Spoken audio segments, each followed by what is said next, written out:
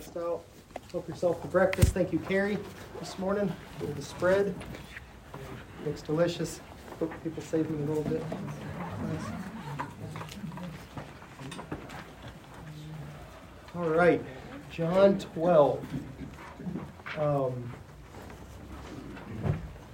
Last week we began John 12 with the first day of Passion Week. It began with the scene of Mary anointing Christ with the ointment. It took place on a Sabbath. John tells us it was 6 days before Passover. And Passover is the day on which Jesus is crucified. So that was last week. This week we come to the next day in Passion Week, which is a Sunday. And it's the story, very familiar story, of the triumphal entry. This story is actually recorded in all four Gospels. It's not actually very common for something to be recorded in all four Gospels. And it tells us it's quite significant.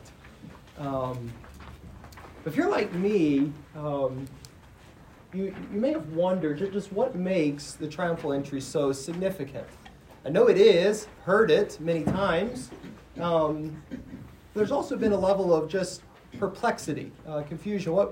Why does Jesus do what he does in this story? Why does he ride on a donkey?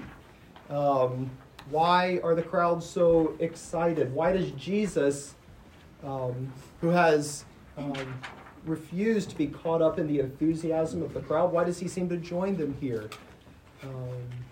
Why do the disciples not understand what's going on here until after the resurrection? So there's a lot of perplexity with this passage. But I hope that this morning, as we look into it, it'll become clear to you, and you'll just see some of the glories that are in it. And it is very full, for sure. So I've entitled this section here in John, chapter 12, verses 12 through 19, The Triumphant King, Peaceful Savior, and Worldwide Ruler. Three scenes which clarify the nature of Jesus' kingship. So let's dive in here and look at the first scene. Jesus is welcomed as the promised Messiah. The scene begins with these crowds pouring out of Jerusalem to welcome Jesus in as Messiah. I've included verses 17 to 18 up there because John, later in this passage, is going to fill in some more background. So we're going to look at that under this point. The first thing John tells us is the motivation of the crowd for going out and meeting Jesus. So look at verse 12. It says, "The next day, the large crowd that had come to the feast heard that Jesus was coming to Jerusalem." Look down in verse 17 here. "The crowd that had been with him when he called Lazarus out from the tomb and raised him from the dead continued to bear witness.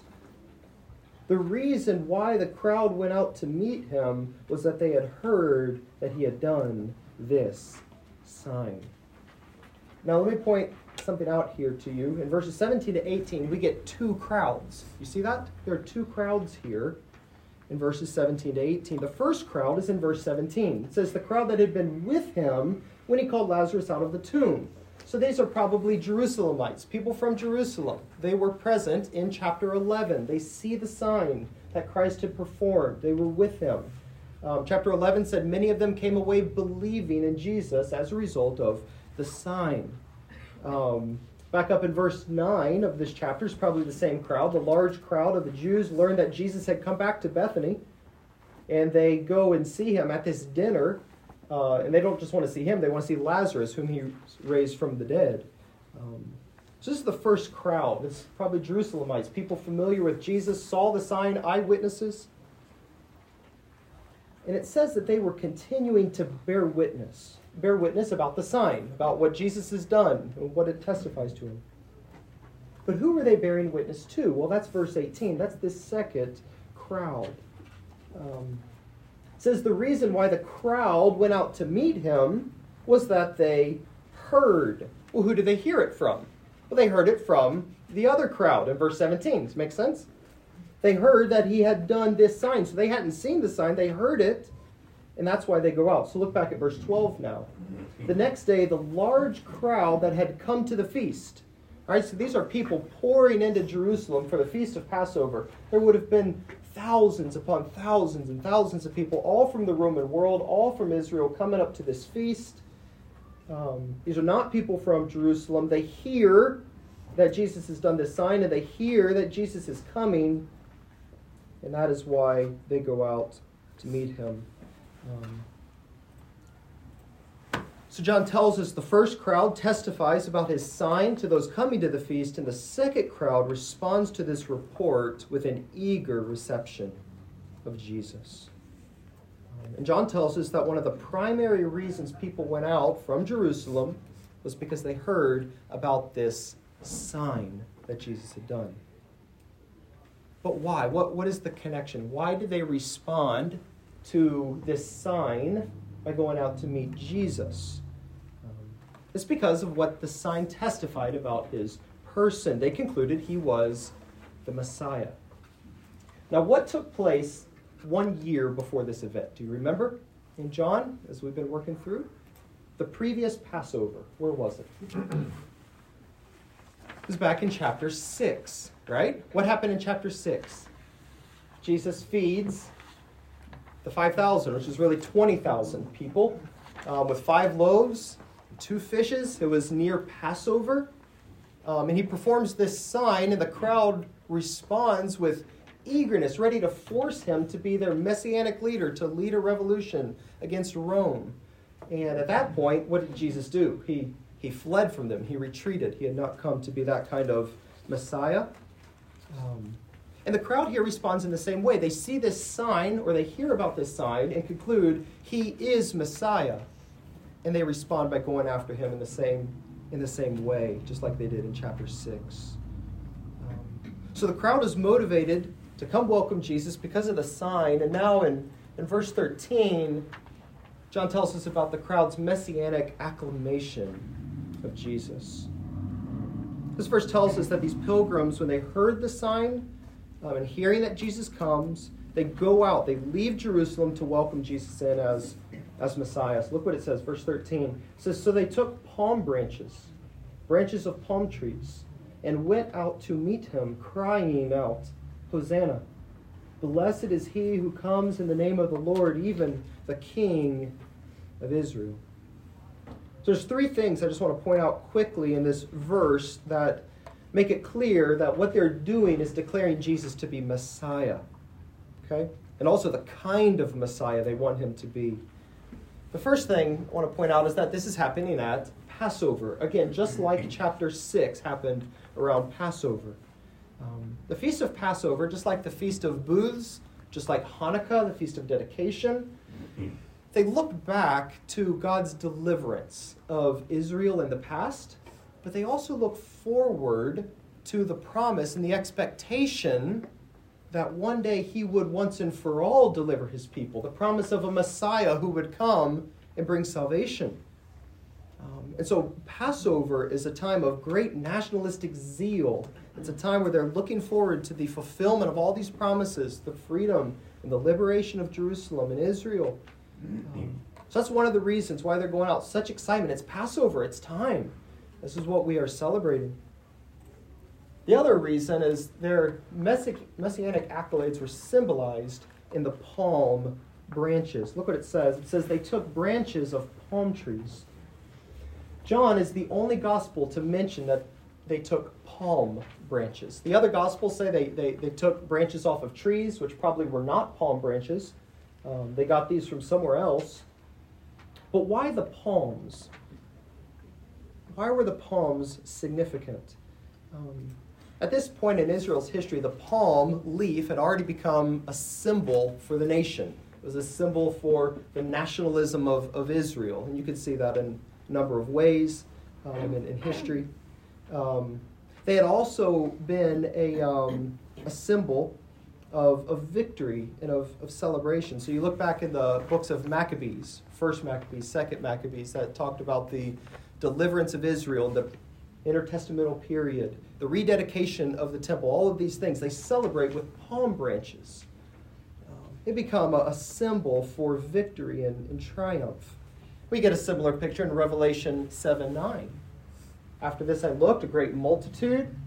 Look down at the bottom. They're standing before the Lamb, clothed in white robes with palm branches in their hands.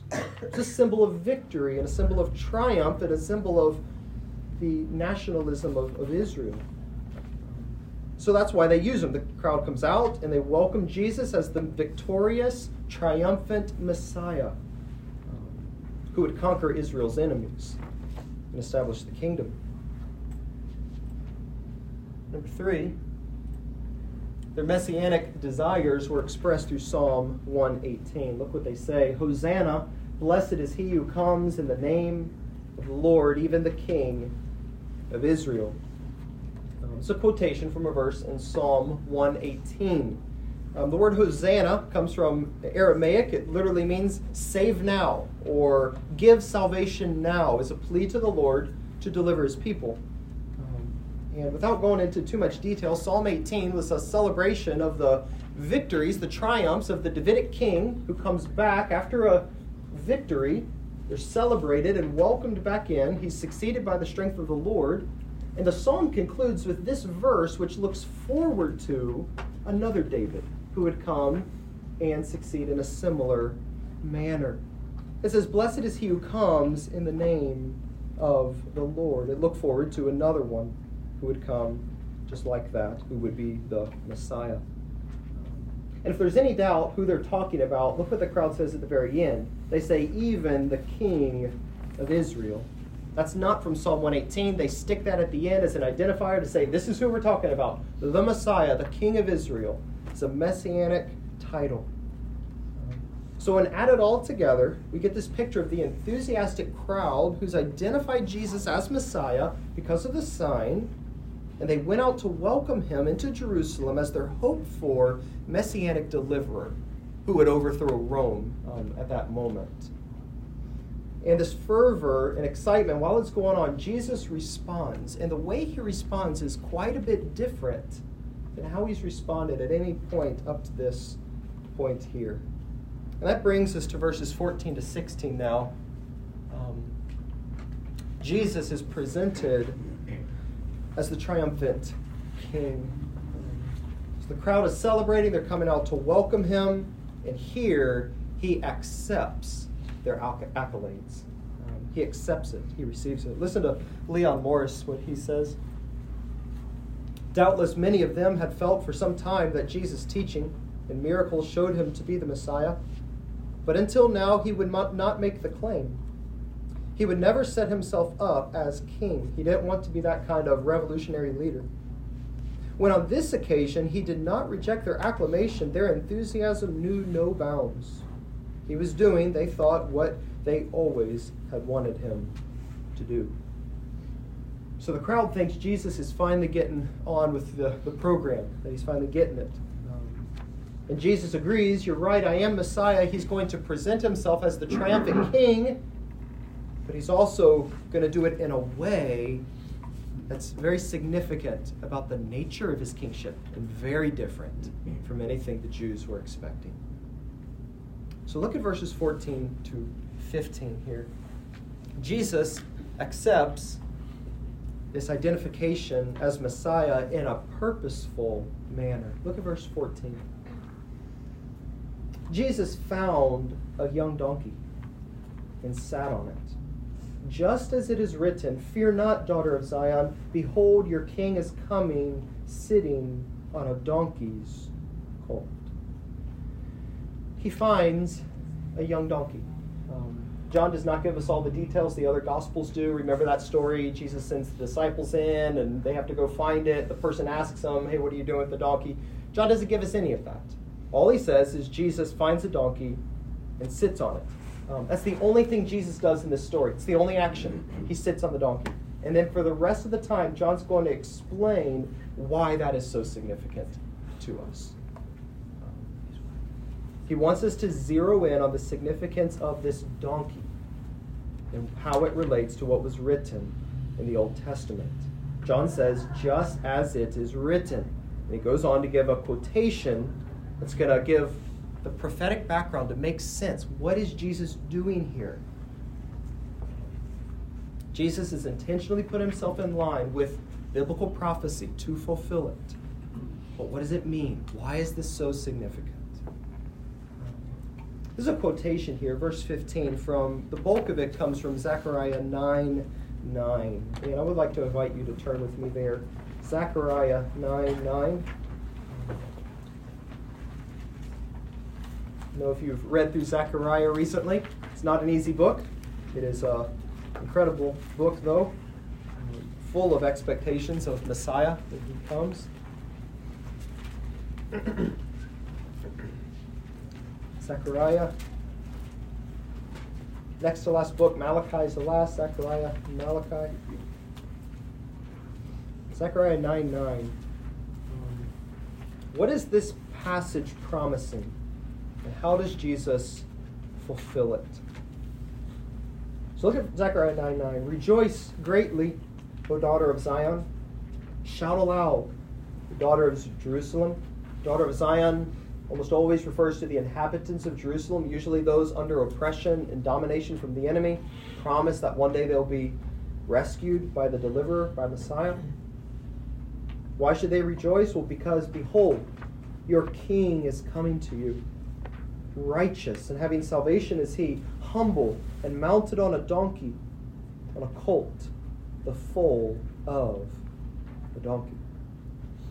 So in the context here of Zechariah 9:9, what is the significance of the donkey? Donkeys, for the people of the ancient world, meant something quite different than they mean to us. I don't know what you think of when you think of a donkey, but probably not a great animal, probably a lowly animal. Let me show you a couple things that I think, though, is being symbolized here in Zechariah. The donkey signified honor and royalty. It was a valuable animal. It was often the sign and symbol of wealth. If you had a donkey, you were considered wealthy, and a person's wealth was enumerated by how many donkeys he had. It was a very important animal. It was used for carrying cargo, carrying people, pulling a plow. But donkeys were also used sometimes in the Old Testament for people of importance. Even royalty would sometimes ride on a donkey. Listen to how one commentator on Zechariah, how he put it. He said the connection between the donkey or mule and leadership, especially royal leadership, suggests that riding on a donkey mule is a traditional, respectful symbol, much as the horse-drawn landau carriage functions today for the British royal family. It's probably not how we would immediately think of a donkey. And this symbol has very ancient roots. Listen to Genesis 49. This is the prophecy about Judah, given by Jacob to his sons. He says, the scepter shall not depart from Judah, nor the ruler's staff from between his feet, until tribute comes to him, and to him shall be the obedience of the peoples, binding his foal to the vine, and his donkey's colt to the choice vine. This is royalty imagery here. He's washed his garments in wine and his vesture in the blood of grapes. That's warfare language. He's come and his garments are drenched in blood. He's come back and succeeded as a king, and his royalty, its success, prosperity as this ruler. So all this to say, Zechariah 9, this king riding on a donkey first symbolized honor and respect. The donkey here also signified the peaceful rule of Messiah. Look at verse 9 again. Behold, your king is coming, righteous and having salvation is he, humble and mounted on a donkey, on a colt, the foal of the donkey. Verse calls on Jerusalem to rejoice because the promised king is coming to set up his rule in Jerusalem. But look at what happens next. Verse 10. This is Yahweh God speaking, I will cut off the chariot from Ephraim and the war horse from Jerusalem, and the battle bow shall be cut off, all these offensive weapons of war. And he, the king, shall speak peace to the nations, and his rule shall be from sea to sea, and from the river to the ends of the earth. In other words, this prophecy here is looking forward to a king who will establish his rule and cause his kingdom to dominate, not through warfare. He does not come on a war horse to set up his kingdom. He comes on a peaceful animal of a donkey. Yahweh has installed this king as his representative. Yahweh is the one that destroys all of his enemies. This is a humble king reliant on Yahweh alone for victory, and he comes in not as a conquering warrior, but as a peaceful ruler. He's come to establish his kingdom not through warfare. So is it beginning to make sense to you why Jesus chose the donkey in John 12? The crowd is enthusiastically proclaiming him to be the national deliverer, and Jesus doesn't ride in on a war horse. He rides in on a donkey. He's presenting himself to be Messiah, that's for sure, but not the kind the Jews were expecting. Andres Kostenberger said, Jesus' choice of a donkey invokes prophetic imagery of a king coming in peace, which contrasts sharply with notions of a political warrior Messiah. He chooses a donkey to declare that he is indeed Messiah, but not a conquering warrior, but a king who's come to receive a kingdom from his Father. And he accepts this identification from the crowd because his hour has come, but he accepts it in this way to show that he's a different kind of Messiah. Before we go on, I do want to say, though, that the Jews were not entirely wrong. There are certainly Old Testament passages which picture the coming Messiah as a warrior king who will destroy his enemies. I mean, do you know Psalm 2? He will dash the nations to pieces with a rod of iron as one does to potter's vessels. He is a warrior. But there's also passages that present him in this way. Zechariah 9 and Isaiah 53 and one of peace and not of war. And what was not entirely clear in the Old Testament is made clear to us in the New, that there would be two comings of Messiah. And the astonishing thing is the first time he comes, he does not come as a warrior to destroy his enemies, but as a savior to save his enemies. Hold your hand in Zechariah. We're going to come back here. Go back to John. Go to John 3:16. John 3:16. For God so loved the world that he gave his only Son, that whoever believes in him would not perish but have everlasting life. John begins with this so. God so loved the world. There's astonishment here. Verse 17, for God did not send his Son into the world to condemn the world. That's what you would expect to come from Messiah. Condemn the world, judge the world, who's at enmity with God. But he sent his Son into the world in order that the world might be saved through him. That is the astonishing thing of the first coming of Christ. That's why he came in on a donkey. One day he is coming as a warrior Messiah. One day he will come in on a war horse, Revelation 19, on a white horse to establish his rule and crush all of his enemies underfoot. But first, he came as a humble king to establish his kingdom another way through the sacrifice of himself on the cross. And he did it in the Zechariah 9:9 way in order to show that he's going to triumph in glory as the promised king, not through warfare, but through his cross work. And that brings us to verse 16. So go back to chapter 12. Keep your hand in Zechariah. We'll be coming back there. Chapter 12, verse 16. The disciples understand the significance of Jesus' actions only after the cross and resurrection. Look at verse 16. His disciples did not understand these things at first. But when Jesus was glorified, then they remembered that these things had been written about him, and that these things had been done to him. He says they didn't understand these things. Well, what are these things? I think it's both everything that was written about him in Zechariah 9:9. They didn't make the connection to Zechariah 9:9 in this moment. They didn't even think about that. And they didn't understand how it related to what the crowd is hailing as Jesus as Messiah. I think John is saying they did not understand the significance about what Jesus was declaring about himself in response to the crowd.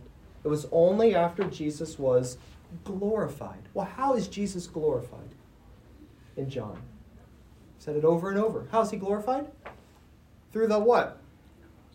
Through the cross.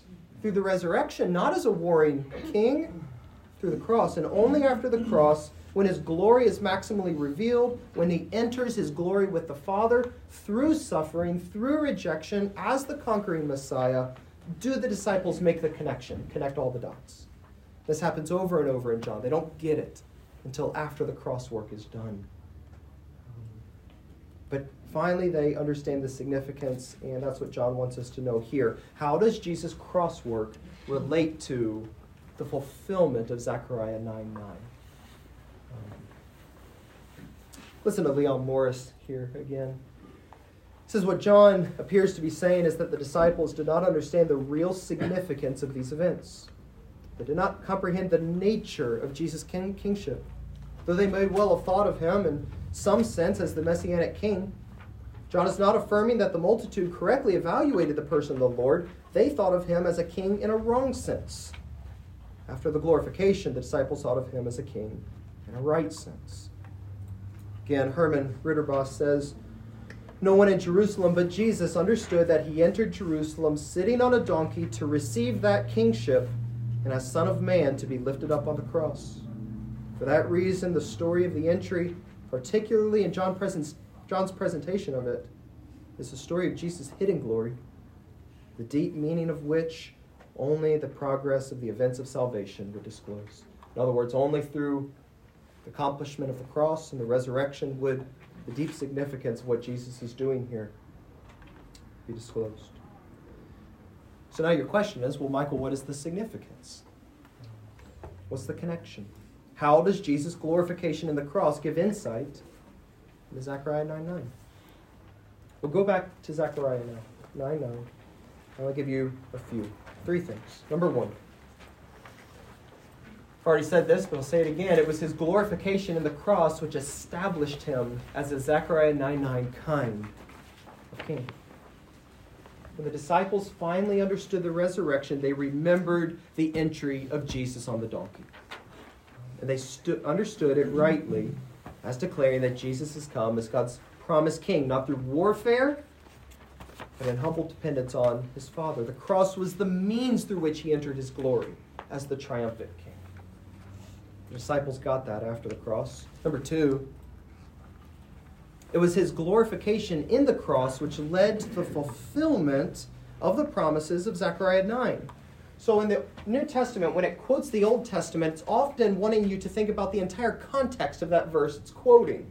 Right? So we want to look at not just Zechariah 9:9, but the verses around it. What is this passage promising this king will do and accomplish? And let me show you 3 things under this point. This king, through the cross, Christ's kingdom, will be established in peace, not through warfare. Look at Zechariah 9:10 again. Yahweh says, I'll cut off chariot and war horse and bow. I'll make these things unnecessary in the rule of Messiah.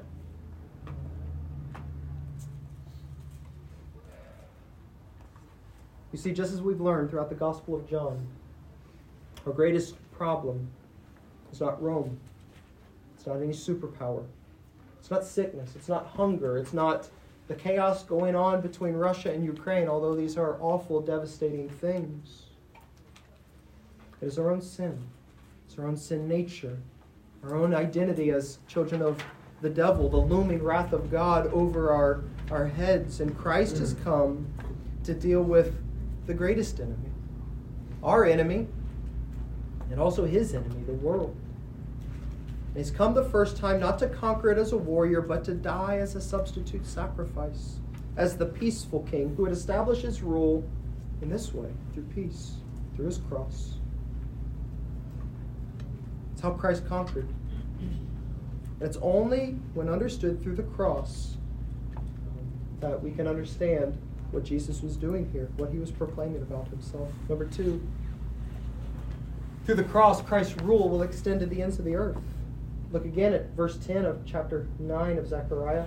He shall speak peace to the nations, and his rule shall be from sea to sea, and from the river to the ends of the earth. This is the picture of the fulfillment of what was expected for the Davidic king. He would have worldwide domination. His kingdom would spread globally. And that is what is pictured here through the rule of Messiah, who enters not as a conquering warrior, but on a donkey. It's the anticipation of the extent of his rule. And through the work on the cross, Jesus' rule and reign will extend to the ends of the earth. That's what he's saying. Look what it says. He will speak peace, that he extends peace to the nations, the Gentiles. That's you and me, not judgment. And it will be worldwide in its scope. Do you know in John 12, what is the very next story? What happens next? After the triumphal entry, who comes to find Jesus? Some what? Some Greeks. Some Greeks. Non-Jews. It's exactly what this passage is saying. Through the crosswork of Christ, his rule is going to spread globally. And it has, and it is. As people repent and come to trust Christ as Savior, his rule is from sea to sea. That is how Christ conquers. That's how he triumphs. That's why he is the triumphal king. Number 3, through the cross of Christ, Christ's blood would seal the salvation of God's people. Look at verse 11 of Zechariah. As for you, because of the blood of my covenant, looking back to the Mosaic covenant, but also forward to the new covenant, I'll set your prisoners free from the waterless pit. John tells us that we're prisoners. The Jews are prisoners. The Gentiles are prisoners to sin. It will be through the blood of Christ that he will liberate his people, set them free, and bring them into the kingdom. So all these points illustrate the fact that his glorification in the cross leads to the fulfillment of Zechariah 9. One more now. The disciples only get it after the cross. Why? Because it was in the glorification in the cross which aligned him to the other messianic expectations in Zechariah. Zechariah, the second half of the book, repeatedly looks forward to this promised king. Jesus sets himself up as the chapter 9 kind who's coming in. That also means he's all the other ones. Look ahead at a couple of these really quickly. He's the rejected shepherd as well with Zechariah 11. Verse 8, he becomes impatient. They detest him. And then in verse 12, they weigh out his wages, 30 pieces of silver, looking forward to what would happen to Christ. He's the one who's pierced in chapter 12, verse 10. He's the good shepherd against whom God unleashes the sword of his judgment in chapter 13, verse 7. In other words, after the resurrection, the disciples have come to recognize Jesus as the one who fulfilled all of these messianic expectations in Zechariah. And through his cross, he's accomplished the work that the people desperately need. Look at chapter 13, verse 1. And on that day, there will be a fountain open for the house of David and the inhabitants of Jerusalem to cleanse them from sin and uncleanness. That's what he does. This king, through his cross, accomplished that. That's how he has triumphed, and that's how he fulfills Zechariah. Very quickly, before we go back to John and finish the lesson, any questions or comments on that? You understand the connections? Through the cross, through his glory that he entered in the cross, it finally made sense what he was declaring about himself, how he fulfilled Zechariah 9 and the rest of Zechariah. He's the conquering king through the cross, not as a warrior. Go back to chapter 12 of John. We'll close out with this and then give you a couple implications to go. Verse 19, Jesus' relationship with the world is unintentionally proclaimed. His identity and his relationship with the world is proclaimed. Look at verse 19 now.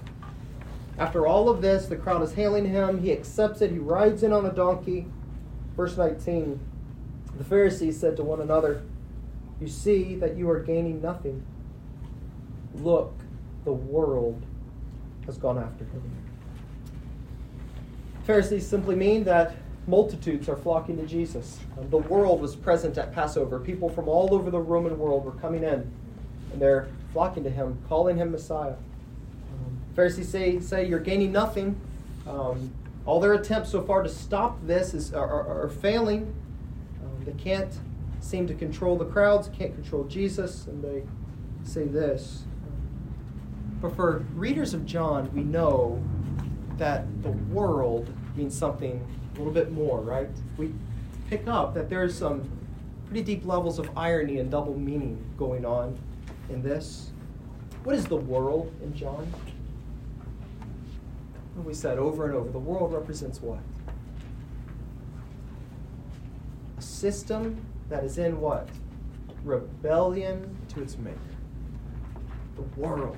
It's a sin-filled world against its maker.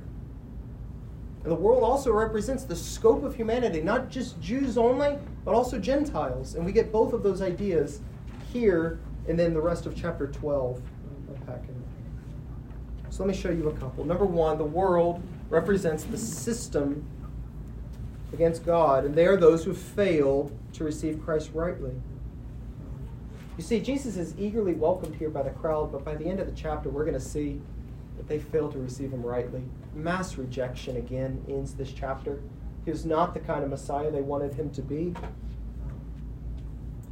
D.A. Carson says, by the end of the chapter, John will insist that the overwhelming reaction to Jesus was unbelief, so that here as elsewhere, the evangelist does not accord a very high place to the crowd's positive response to Jesus.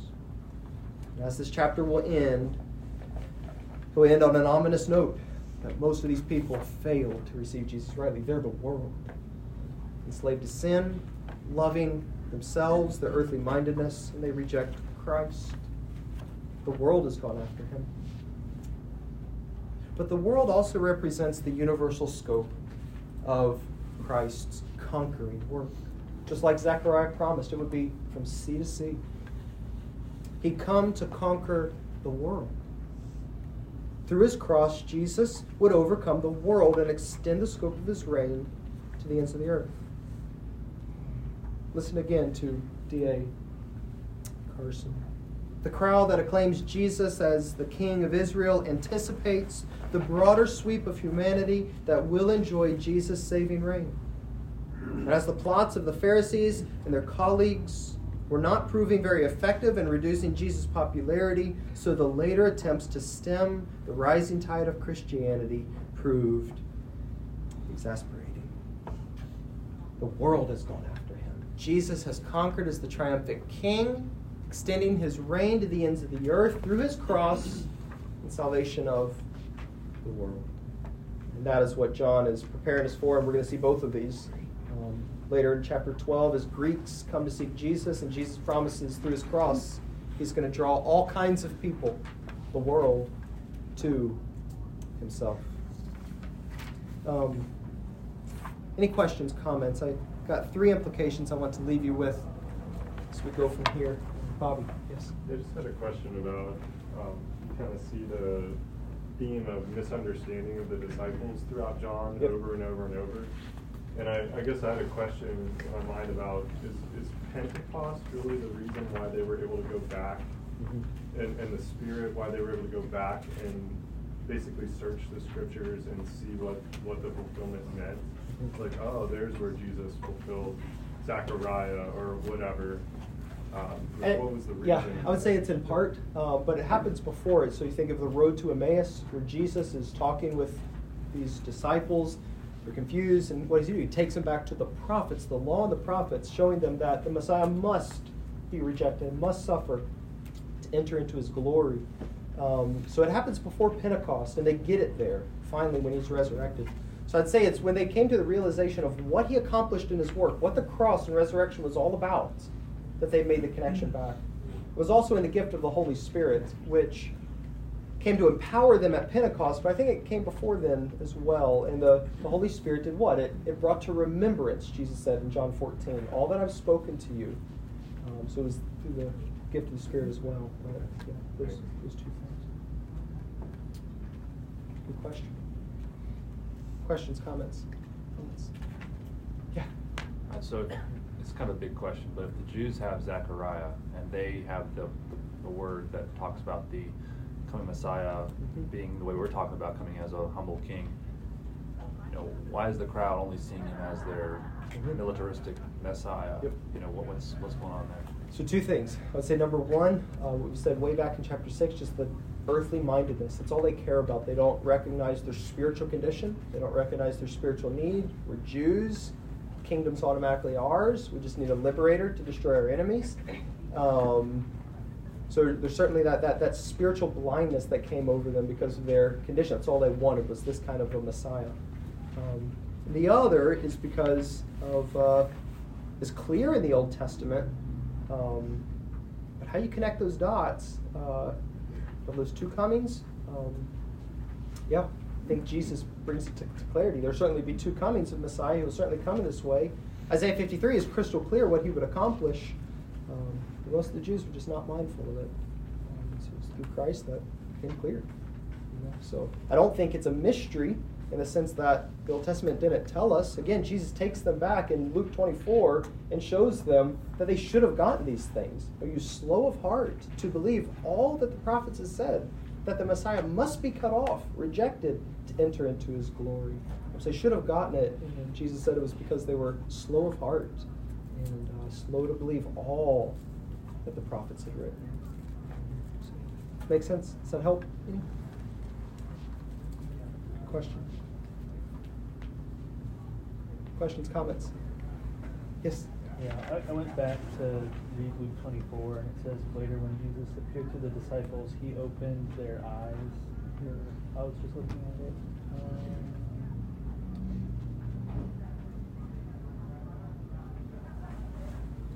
I just lost the verse there. 24:45. And then he opened their minds to understand the scriptures and said to them, and isn't there some doctrine of the partial hardening of Israel based off of Romans 9? This was also God's plan. Is. Yep. It goes all through the gospel, right? A form of judgment. His people, even the disciples, were partially hardened to understand the fullness of what Christ would accomplish. So you have to have the gracious work of Christ to open eyes and to give understanding. So that's right. Amen. Okay, let me leave you. It's time's up. Let me give you three things. Number one, if you're a believer, a Gentile, you're experiencing this promise, the fulfillment of it, the global reign of Christ. And it will come in fulfillment, finally, ultimately, in his return where he sets up his earthly kingdom. Number two, he's triumphed and conquered in the cross, and his kingdom and mission is unstoppable. It should give you confidence and boldness as you live your lives. His kingdom can't fail. And number three, it has implications on us as his followers. We conquer in the same way. We don't conquer through military might. We don't conquer by killing. We conquer by being killed. If it comes to it, as we're going to see in the very next passage in chapter 12, unless a grain of wheat falls into the earth and dies, it remains alone. But if it dies, it bears much fruit. And Jesus calls his disciples to walk in the same way. Just as he triumphed, so we triumph by not loving our lives and to the point of death. That's how Revelation says it. And Christ is our model and our King and our Savior. Let me pray. We love you, Father. Thank you for your word. Thank you for Christ, triumphant, glorious King. As he, we praise you. I thank you that his mission cannot be stopped. It is spreading its rule from sea to sea, and we long for his return as the warrior king on the white horse to set up his kingdom and rule the nations. And we as his precious redeemed people, all by grace, thank you for your mercy and your love. Give you praise and ask that you would bless us the rest of this day. In Jesus' name, amen.